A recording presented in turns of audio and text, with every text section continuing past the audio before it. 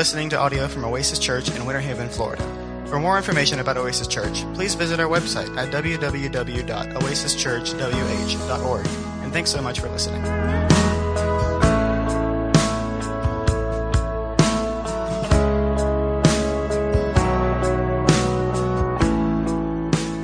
I'm Justin. I serve here as a student ministries small group leader. Love it. And I'm going to be reading the scriptures for today. In Luke 11:14 through 28.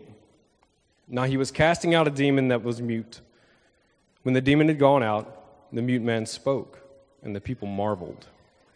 But some of them said, he cast out demons by Beelzebul, the prince of demons. While others, to test him, kept seeking from him a sign from heaven.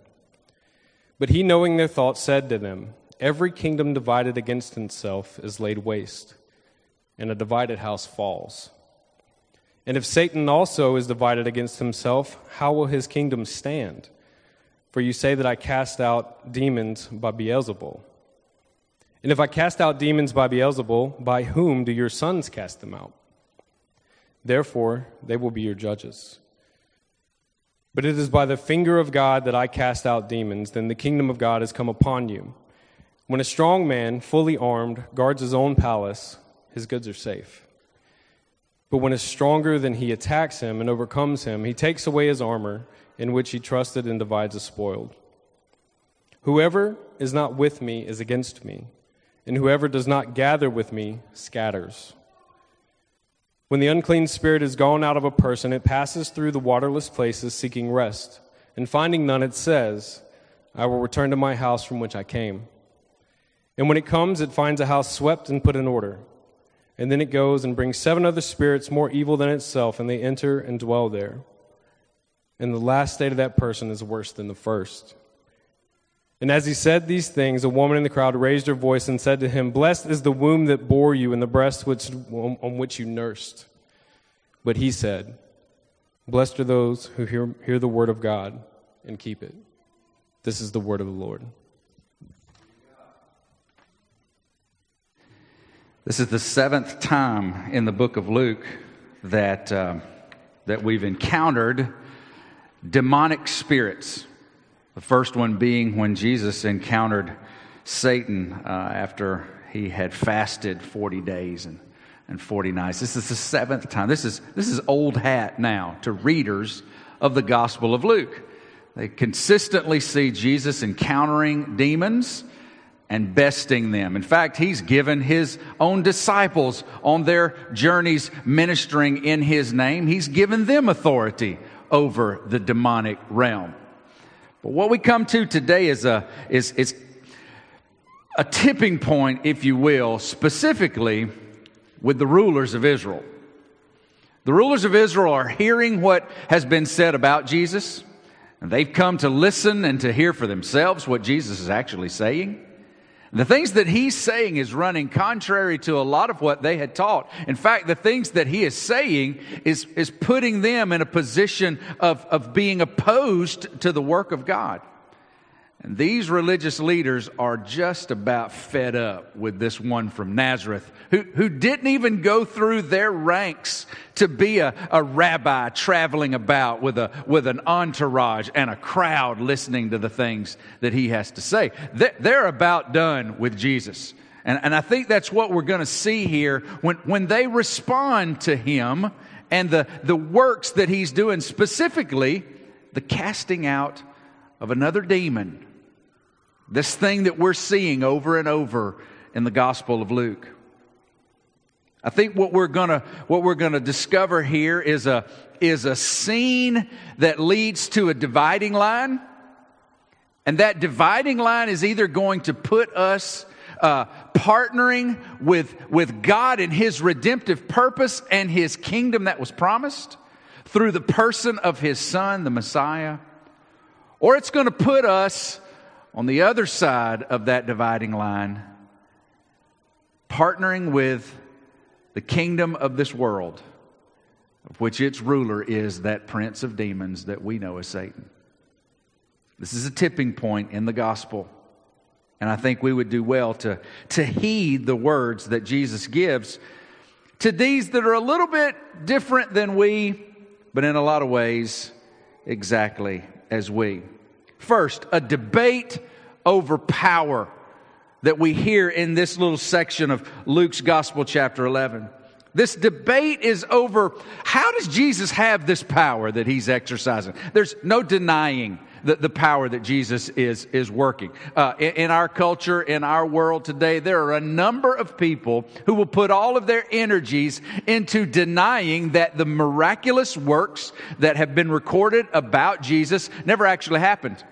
They will do all they can to say that this is the product, this scripture, this Bible that we hold, these New Testament documents, all a bunch of fables. It's all a bunch of things that his later followers put together and made it look like these were actual events. Unfortunately, if you're smart enough to read behind the rabbis, if you're smart enough to do a little digging and to discover the works of those who were writing at and just after the time of Jesus, you'll find in the religious writings that there were those that were opposed to Jesus who actually confirmed the works he was doing, but continued in their efforts to try to discredit how he was doing them.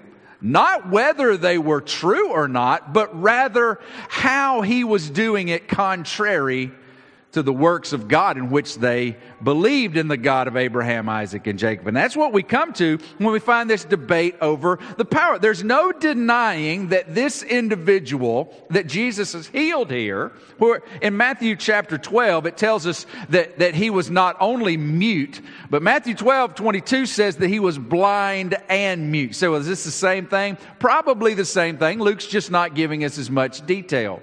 But the bottom line is that this man has been impaired physically because of a spiritual domination, and Jesus recognized that.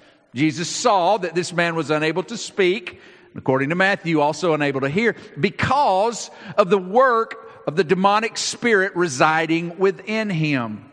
And Jesus released this man from the Spirit's dominion, and automatically that thing that was incapable for him also all of a sudden becomes a reality. He begins to speak. According to Matthew, he also begins to see. There's no denying what Jesus has done. There's no denying what Jesus has done previously. Healings.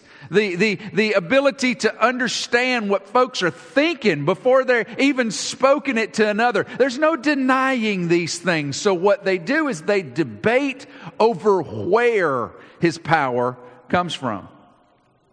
See, the things that Jesus was doing, the things that Jesus was saying to the religious leaders of Israel at that time, they would have clearly realized that Jesus was doing the things that was prophesied of him through the prophets of the Old Testament. The things that Jesus was saying, the remarks that he was making were a clear signification that he was the one who had been promised. The problem is they were not satisfied with his message. They were not satisfied that Jesus was not looking to link arms with them and continue his ministry under their approval. And so therefore they were just denying all of these things and trying their best to figure a way around Jesus. Well, the easiest way around Jesus was to link him to the evil one spoken of, though in clouded ways in the Old Testament, but believed and understood through your local theologies and the way that we all kind of just sort of have our way of thinking about the evil one. Even we have that. Scripture says very little by comparison about demons. But we have a pretty clear understanding of what we think about the demonic, depending on whether we've watched a lot of television or we've read Frank Peretti's Darkness series. We've got an idea about demons, but it's not necessarily based solely on Scripture. And that's the way the Jewish people of that day were. And they understood that there was an enemy. There was a demonic realm of which was contrary to the workings of God, and they associated them, rightly so, with the pagan deities of the Canaanites and the other nations which lived in the world. And so the easiest way around Jesus was to disconnect him from the prophecies that clearly demonstrate him and connect him to some sort of pagan deity. That's where we get this idea of Beelzebul. Now, this word Beelzebul is not directly connected to any particular deity based on what we have as far as documents are concerned. But what we think we're looking at with Beelzebul is something connected back to a Philistine, a Canaanite deity that is identified in 2 Kings chapter number 1, where one of Israel's kings falls through some roofing. When we lived in Texas, I was upstairs in our attic and I was doing some things, and there was a board that I thought went from rafter to rafter. What I didn't realize is that the board was only connected to one rafter. It was like a little diving board on the other end. Wife is gone. I'm in the attic above the garage. No one's in the house but me. And I step on that particular board. And what do you think happened? Gravity happened, okay? Gravity went into full effect. And before I realized it, like a shot of lightning, I'm holding two rafters at this level of my body. And I've got feet dangling over the concrete. Okay, now I understand about the whole adrenaline thing because I am not a gymnast, and trust me, if I was in this position at the gym, I would just have to stay in this position or let go. But in that moment, I pressed myself right up like a gymnast. I mean, I could have probably done the rings if I'd have had some. Pressed myself up, sat on that rafter, and you know what I said? Thank you, Lord. Because if I'd have fell through that, I'd have probably broke my legs. Seminary would have been over. My wife wouldn't have been home. She'd have went somewhere else before she came home. It would have all worked that way, right? And I'd have been laying there. So thanks be to God that he didn't allow me. That's why there's rafters up here, and there's folks that have crawled along up here, and you'll never find me. I'm too heavy, and gravity is too sure. So I'm not doing it. But this king in Israel, in 2 Kings chapter number 1, was apparently up above. He fell down and did what could have happened to me, hurt himself, and he said to his advisors, go to the city of Ekron, which was a Philistine city, and inquire of Baal-zebub, not B-E-E-L-Zebul, but B-A-A-L-Zebub, Baal-zebub. And those of you who are thinking Bohemian Rhapsody, it's a real thing, okay? And that's the only context you have, but it's a real person. 2 Kings chapter 1. Go inquire of the pagan deity Baal-zebub about my injury. Well, y'all don't have to know how foolish a request that was. A king in the nation founded and created by the God of heaven and earth is seeking some sort of healing word from a pagan deity. Well, you go through the centuries and probably Baal-zebul is connected to that Baal-zebub, the Lord of the Flies of the Canaanite religion. The bottom line is that at this time in Israel's history, Beelzebul was sort of an idiom, a term that the Israelites would have known, the Jewish people would have known, was a reference to Satan, the chief prince of all of the angelic realm that is contrary to the work of their creator, Yahweh, the God of Abraham, Isaac, and Jacob. So when they said, we know how you're doing this, Jesus, you're doing this by the power of Beelzebul, everyone would have known that what they were accusing Jesus of is working and ministering under the power of Satan. Now that is a heavy-handed accusation.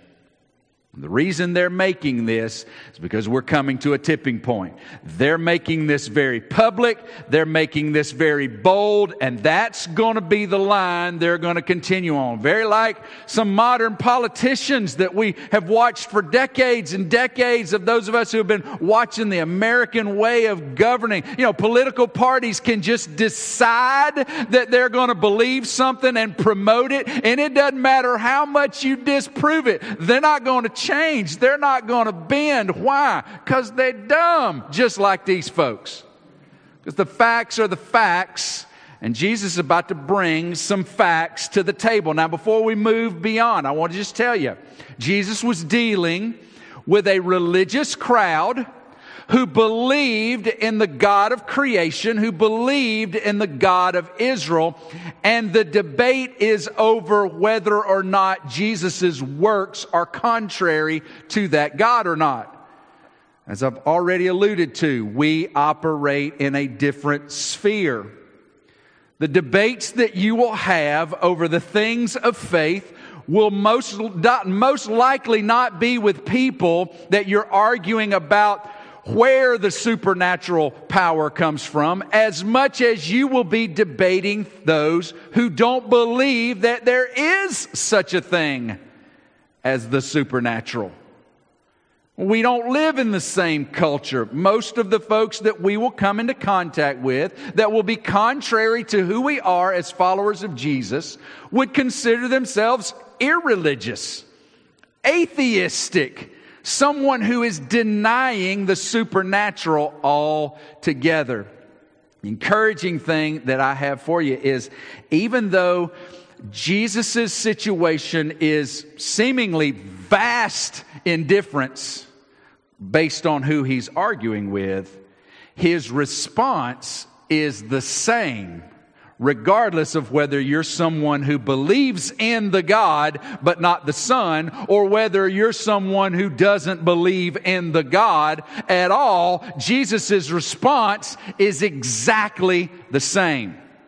So that's why we don't need to tune out because we've not had this situation rise up. We need to pay close attention because Jesus' response to these objectors is going to be the same line of thought that we need to remember when we face our objectors. Make sense? So we've seen the debate over his power. We can't deny what you did, but we're claiming you're doing these things through the power of Satan.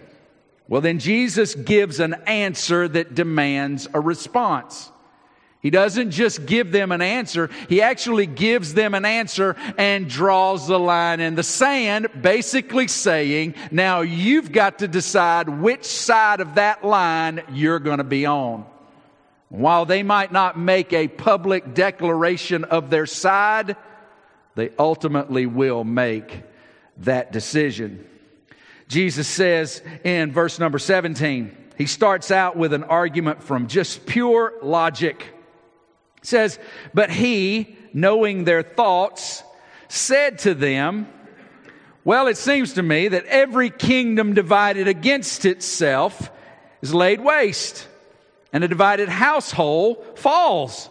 And if Satan is also divided against himself, how will his kingdom stand? For you say that I cast out demons by Beelzebul. Jesus first uses simple logic to show the ridiculousness of this suggestion. Jesus says, come on, guys. Y'all know that every kingdom that has infighting begins to deteriorate. And eventually it will fall, because if they are not united, the kingdom that's standing, if they're not united, they begin to fall because there's infighting. And so therefore they become susceptible to outside warring forces. He says if Satan is divided against himself, how can he stand? If I am utilizing the power of Satan to battle Satan, doesn't that prove that Satan's a pretty dumb foe? And I mean, if I'm doing it under his power, then he's the one in charge and I'm under him. Doesn't that demonstrate the stupidity of the demonic realm? I mean, come on, guys. What you're suggesting not only is blasphemous, and you notice Jesus never said that.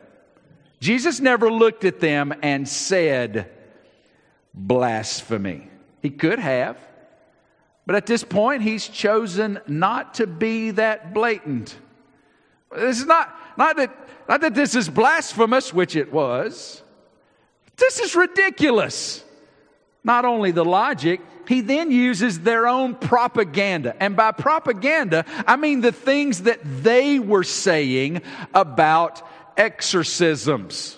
Apparently, in the Jewish religious hierarchy, there were those who were set aside, who were, according to them, able to do exorcisms. Now, whether these exorcisms were legitimate or if they were simply a money-making scheme where they would come into the presence of one who they thought was demon-possessed and say some incantations and lift some incense and say some things and walk away saying, "You're healed," or "You're incapable of being healed," then what they were doing was more like propaganda than reality. Now, maybe there were some that were given relief. Maybe God did work through some. I doubt that was the case. I figure more likely they would simply announce someone was released from a demon who really didn't have a demon and was just plagued by some sort of sickness, or they would proclaim the person incapable of being healed. But what Jesus does is, after using simple logic, come on guys, what you're saying is ridiculous. No kingdom would ever do that.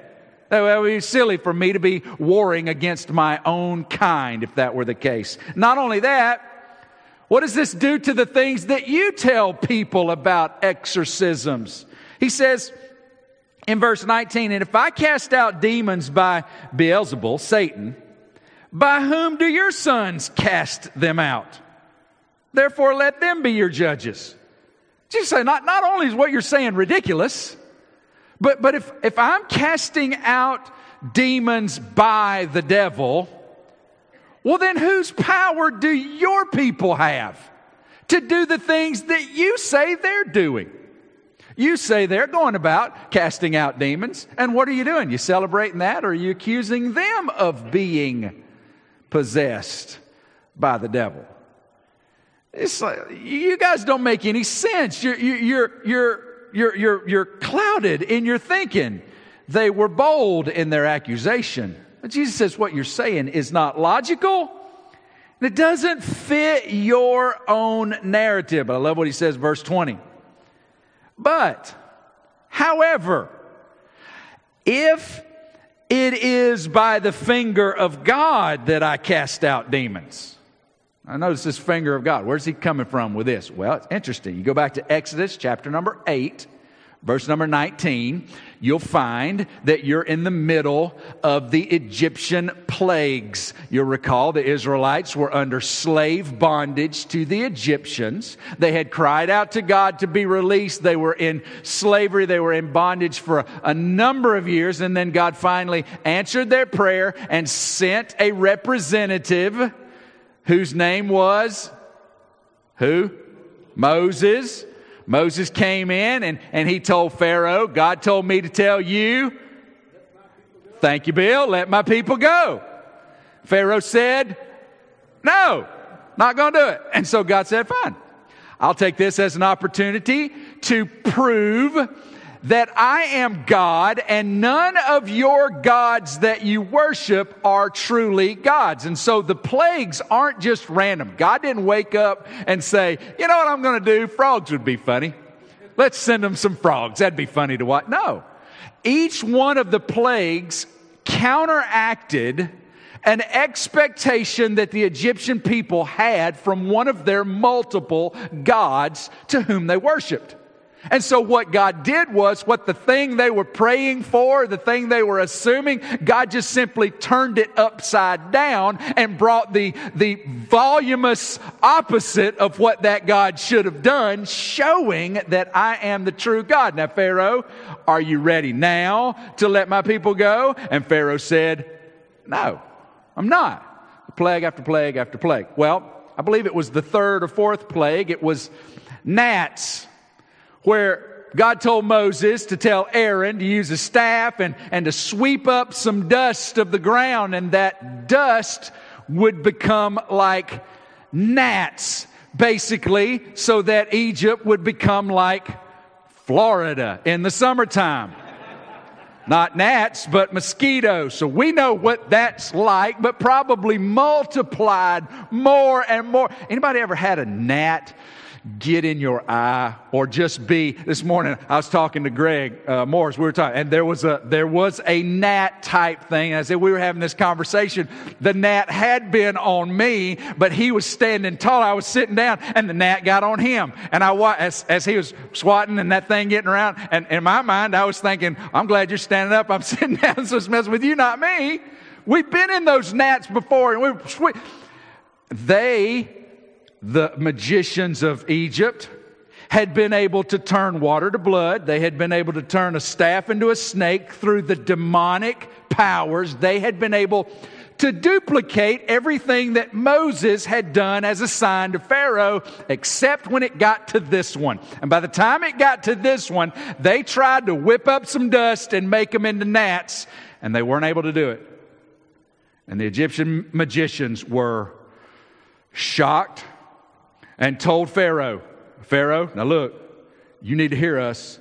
We've not been able to duplicate that. This action must be by the finger of God.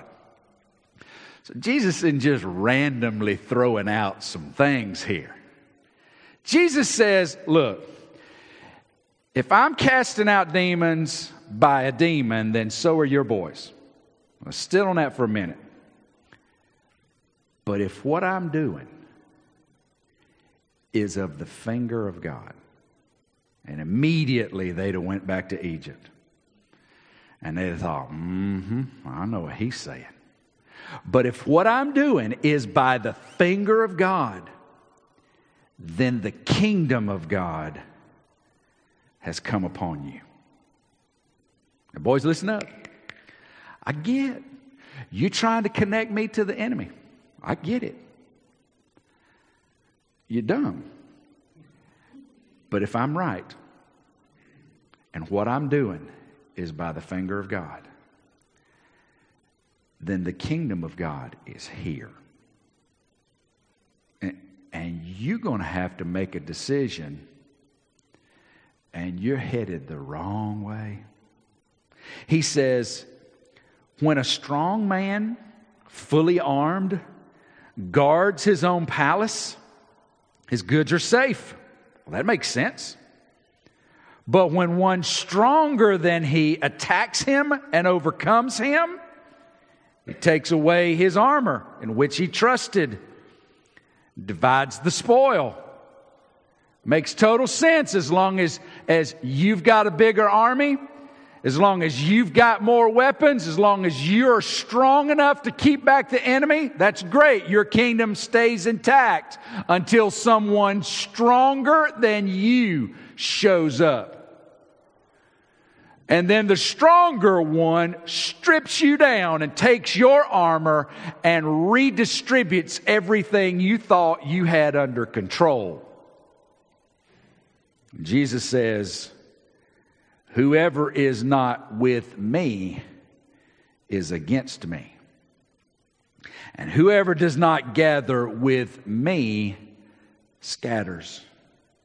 Now, who you think Jesus is picturing as the strong man? Well, that ain't him. That's the enemy. The enemy, Satan, had been holding court in this world, in his kingdom, ever since the garden. Ever since sin was entered into God's creation, the strong man had been holding court, and nobody had ever been born that was able to overthrow the strong man. No one had ever been able to stand against the strong man until one stronger than he came on the scene. Now you say, well, God the Father operating through Israel. Yeah, but this is important. It's important because someone like us, who had been dominated by the strong man, who had been kept captive by the strong man, who had been held in prison by the strong man with no opportunity for parole, nothing to expect but death, until one like us was born who was stronger than the strong man. And that one who was stronger than the strong man kicks in the doors of the strong man's kingdom, strips him down, and takes what was his and makes it his own. You say, bully? No, ma'am. Because guess what was his that you are so glad he took control over? You. Jesus says, now guys, if what I'm doing is by the finger of God, then right here's the line. And everybody that's with me is with the stronger man. Everybody who's with me is on the right side of the kingdom of God. And everybody who's against me stands with the strong man who's getting stripped and who's getting broken down. But you stay in bondage there.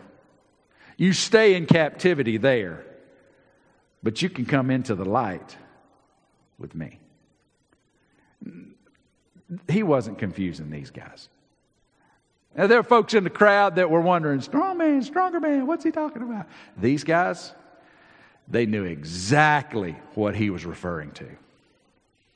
Jesus didn't just answer them. He drew a line and said, now, you're going to have to decide. Don't you find it beautiful that the grace of God still gave an opportunity even after they claimed that he was operating under the power of Satan? And we got to be real careful, because a lot of times we think, okay, well, there's a passage in the Gospels talks about that sin that there's no forgiveness for, that one that's unpardonable, and that's what they did. They said that Jesus was under the power of Satan, and that was it. There was no forgiveness after that. Yet I see Jesus still offering them an opportunity to say, my bad. Yeah, you're right. I don't want to be with them no more. I want to be with you. The grace of God. Now, you hold to that position against him, then he'll let you remain in that kingdom that is not gathering, but rather is scattering. It's trying to disrupt what God is doing in the gathering of his harvest. And you've got those out there who are scattering as his enemy. The clear point here is that everyone must choose Jesus or be against him. It's not like Switzerland, where y'all fight, and I know y'all don't like y'all. We're just going to be over here, and we'll have water for whoever needs a break. And I know Switzerland in the kingdom work. No offense to the Swiss people, that's just a foolish illustration. Jesus goes on to illustrate the no room for neutrality. Here's what he says, verse 24. He says, when an unclean spirit has gone out of a person, that's what they've just witnessed. The man was delivered from the demonic spirit. When an unclean spirit has gone out of a person, it passes through waterless places seeking rest. You go, what in the world does that mean? Well, I had to dig a little bit to kind of figure out what that meant. And just be right frank with you, I'm not 100% confident that I've got my mind wrapped around what Jesus is doing here. But it seems as though what he's doing is he's working off of their understanding of how exorcisms and demons and possessions work. It seems that the Israelite folklore and superstition believed that demons, like robbers, were in dark places and desert-like places, waiting to pounce on a vulnerable person to possess them. So they would have in their mind that demons weren't where there was water. Because demons and water don't mix. How do you get that? You don't. But you know how things just kind of, they mushroom and we come up with all kinds. Had somebody tell me one time that they were going to exorcise a house. And they were going to pour salt on the window sills and the doors so that the demons couldn't get in. I'm thinking, so demons have high blood pressure issues. They're not, they don't like salty foods. They're more bland in their I don't get, but why do we do that? Well, what's that water out? Well, it just keep the demons away. They don't like water? I don't, but that's, it appears that what Jesus does. Like, so you guys, so I'm talking your language. When a demon leaves someone, they go out into the waterless places seeking rest and finding none. So they're out there dispossessed. They're sort of out there in just the spirit world, whatever that looks like, out there in the desert places. And they get out there and they've been cast out. The stronger one has come and cast them out. So now they're looking for a place to go. They can't rest because they need a body and they don't like it out there. I don't know what they're thinking. It says, well, can't find rest out here. I'll return to my house from which I came, which was the person that had the demon cast out. Well, I'll just go back home. I'll just go back to Bob. He says what he finds is, when he comes, he finds that the house is swept and put in order. Remember the guy who came running to Jesus? He had all those demons in him, and Jesus cast them out, put them into pigs. You remember what the first thing that we learn about that man after he had his exorcism? You remember what happened? He was naked, and it says they found him fully clothed and in his right mind, sitting at Jesus' feet. So he cleaned up. Everything that the demon was wreaking havoc on him physically, he was like, wow, can I get some clothes? I don't want to be like this anymore. Can I comb my hair? And I'm sitting down, I'm listening, I'm excited. Jesus says, when the demon is cast out, the person is left. And they're relieved and they're cleaned up and they're back to normal. The demon goes away and says, can't find rest out there. What I'm going to do is I'm going to go back home to the place where I was. And you know what they find? They found that somebody came, cleaned house. Oh, I left it a mess and somebody cleaned it up. Well, they're not interested in getting kicked out again, so what do? He goes, verse 26, and brings 7 other spirits more evil than itself. Says, well, I can't stand against the stronger man, so I'm going to go find 7 more that can stand with me. And what ends up being the situation for the person now repossessed? He's worse off now than he was at the first time. What is Jesus saying? Jesus is saying that this temporary release from the power of Satan is not enough to guarantee his freedom. That one must replace what did possess him with another who will lead him. See, it's not what did the one with the legion of demons? He was freed. He was sitting in his right mind at Jesus' feet, and he's like, Jesus, let me go with you. And Jesus is like, I don't want you to go with me. I would rather you stay here and be a witness for me, telling others who set you free and how. And the guy says, I can do that. And we learn that he went all over the region, and all of the 10 cities of the Decapolis heard about Jesus and the power of the one they thought could be Messiah through that one who not only got deliverance from the Spirit, but who embraced Jesus as a result. So Jesus is saying, and using the example of this one who's been freed, and yes, I see he can speak, and yes, you're all marveling, and some of you are wondering where the power came from, and I'm just telling you, you got to decide whether or not I am Messiah, the bringer of the kingdom of God, or you are going to remain in the kingdom of darkness, because there is no neutrality. I set him free. If he doesn't embrace me, if he just goes home and starts listening to the garbage that you guys are telling, saying that he had been delivered by the power of Satan, then guess what? His ultimate end is going to be far worse than his original possession. Because he's going to have more demons possess him? Maybe, maybe not, but ultimately his destiny is going to be in the kingdom of darkness rather than the light, because he did not embrace me. There is no neutrality.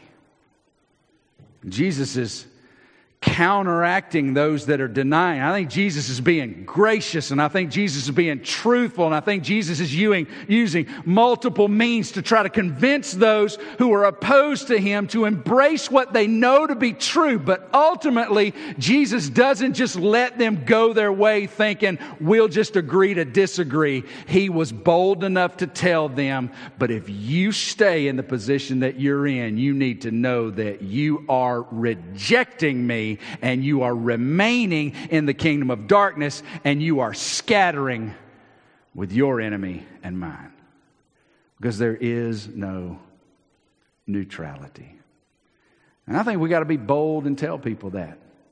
And I think we got to look people in the face and say, you can receive Jesus or you will reject Jesus. You say, Kevin, that just seems heartless. That just doesn't seem fair. Fair?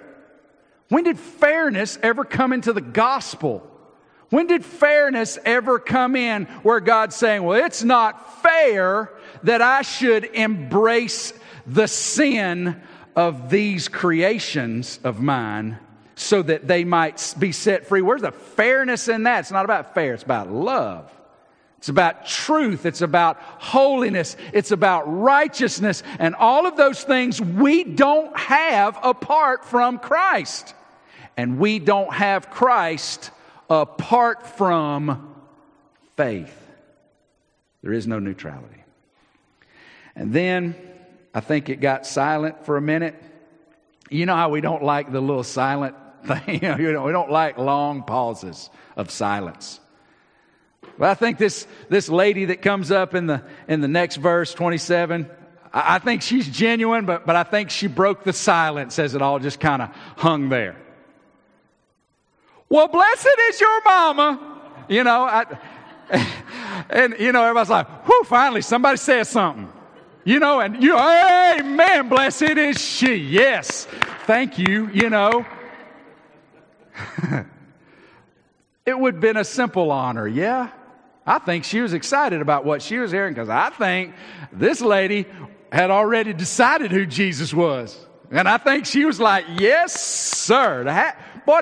To be able to be your mama would be a blessing indeed.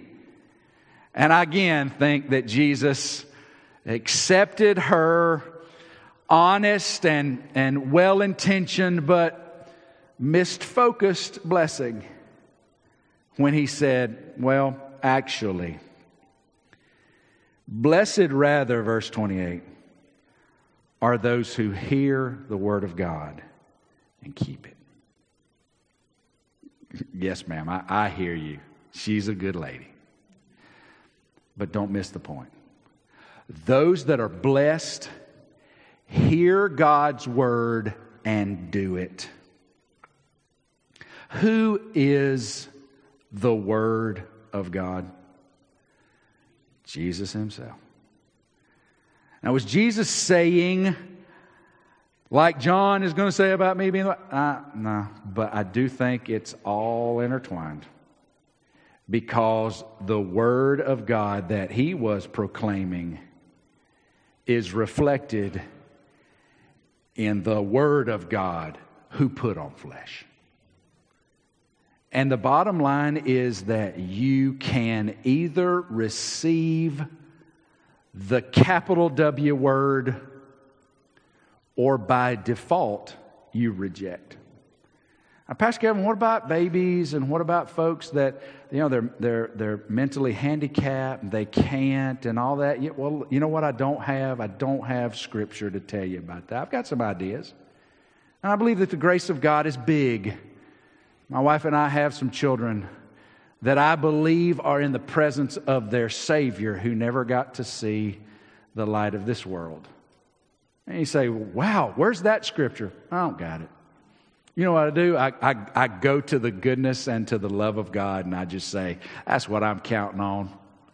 And you know what? In eternity, if I discover something different, God won't be wrong, and at that time, I'll be perfectly okay with whatever God decided. But I don't have answers for that. But here's what I do know. If you can receive Him and you don't receive Him, there is no neutrality. You get what you choose, or you keep what you had.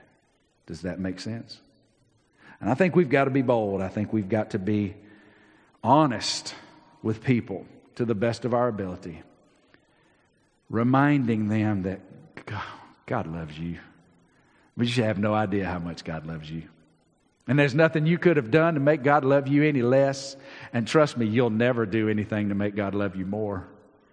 But God demonstrated His love for you in this: while you were still at the peak of your sinning, at the peak of your sin potential. Some of us haven't even reached our sin potential because we've not done some of the most heinous things we can think about. But trust me, it's possible.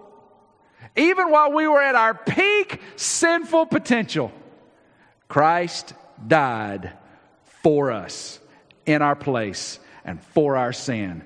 And He rose, guess what? Victorious. The stronger of the strongest, victorious, the guarantor of those who will by faith trust Him. To be born and adopted into the family, to be given a new destination for eternity, but a new purpose for today. Amen? All right. Some principles, and then we'll be done. Number one, Satan is a powerful and destructive foe in this world, but Jesus has proven over and over and over again that He is superior. Christian, believer, don't let Satan have a stronghold in your life. When Satan has a stronghold in the life of a believer, it's because we allow him to. Because greater is He that is in us than he that is in the world. We have a way of escape. You say, Pastor Kevin, Satan's got a stronghold in my life right now, and it's called, and you know what it is because you wrestle with it, you're depressed over it, you're aggravated because it just keeps coming back and back and back. Let me tell you, if you know Jesus as your Savior, you have a infinitely stronger one than the one that's got a hold of you right now. You just got to say no to the enemy who no longer has authority over you, and yes to your Savior. And you know what will make that a whole lot more easy for you to do is to say yes to your Savior, and then get 2 or 3 or 4 of your brothers and sisters that you can tell them what you've said no to and yes to, and let them walk with you. Okay? That's number one. Number two, Jesus has inaugurated the kingdom of God on this earth. You say, really? It's going on right now? It started. And He invites us to participate in it with Him. You ever go to Chili's and get the chips and salsa? Boy, I love it. And I have to watch myself, right? Because I'll eat it, and she'll come back, she'll go, you want some more of them, Bill? I'll say, I better not. You know why? Because I know if I fill up on the chips, I won't enjoy the meal, right? Ain't like that with the kingdom. I think what we're able to do right now is just eat all the chips and salsa of the kingdom we want. Eat what God has sprinkled. I'm just talking about dip deep into the salsa. Double dip, Christian, if you want to. Get it. Eat it. Can I bring you some more? Yes, sir, you can.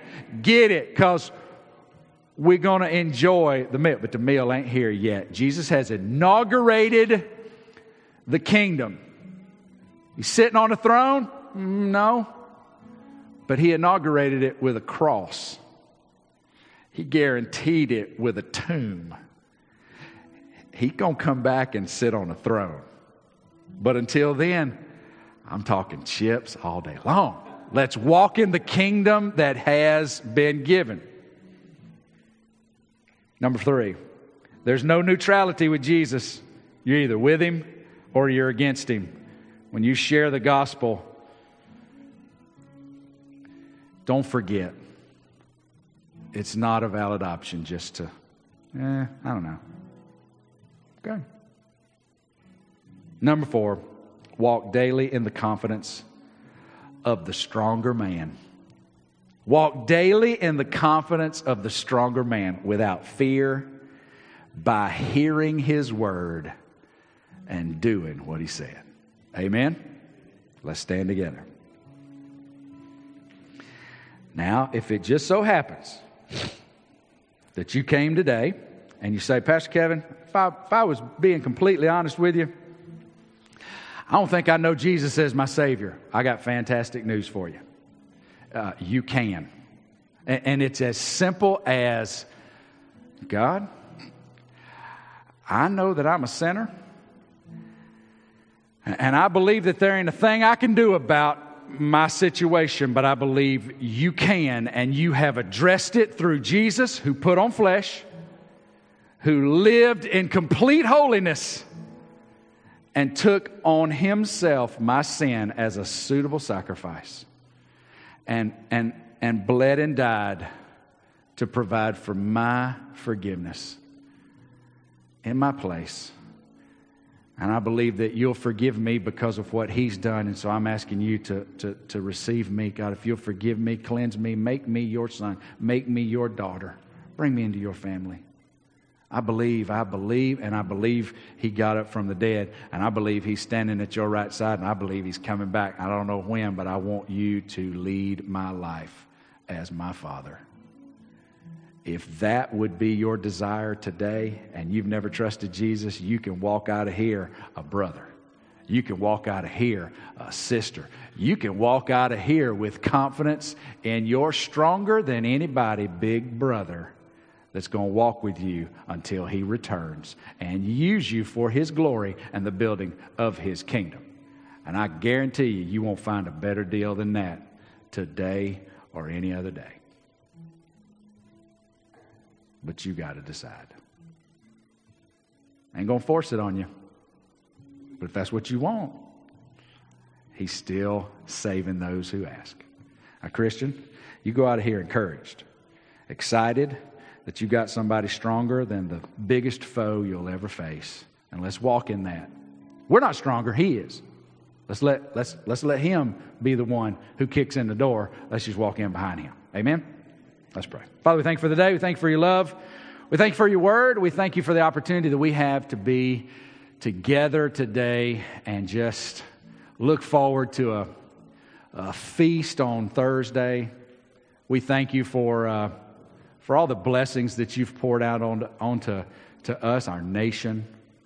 We don't deserve what we have, but we thank you for what we've been given. We ask you'll help us to know how to use what we've been given, to bless others and to be good stewards of what truly is yours that's just under our management, which should be under your leading. God, we thank you for the opportunity we have to just celebrate Jesus. Thank you that you choose to use us in the way you do. And we invite you to do with us whatever you see fit, as long as it brings you glory. And Father, we just have absolute confidence in our King who is returning. We'd just soon it be today. I would rather Jesus come back today than I would eat that Thanksgiving meal. And I know my brothers and sisters would too, because you've got to be serving better than anything we'll enjoy here. So let our eyes and our focus and our longing be for you. And our commitment be to the calling that you've placed on us until such a time as that. For in Jesus' name we pray. Everybody said...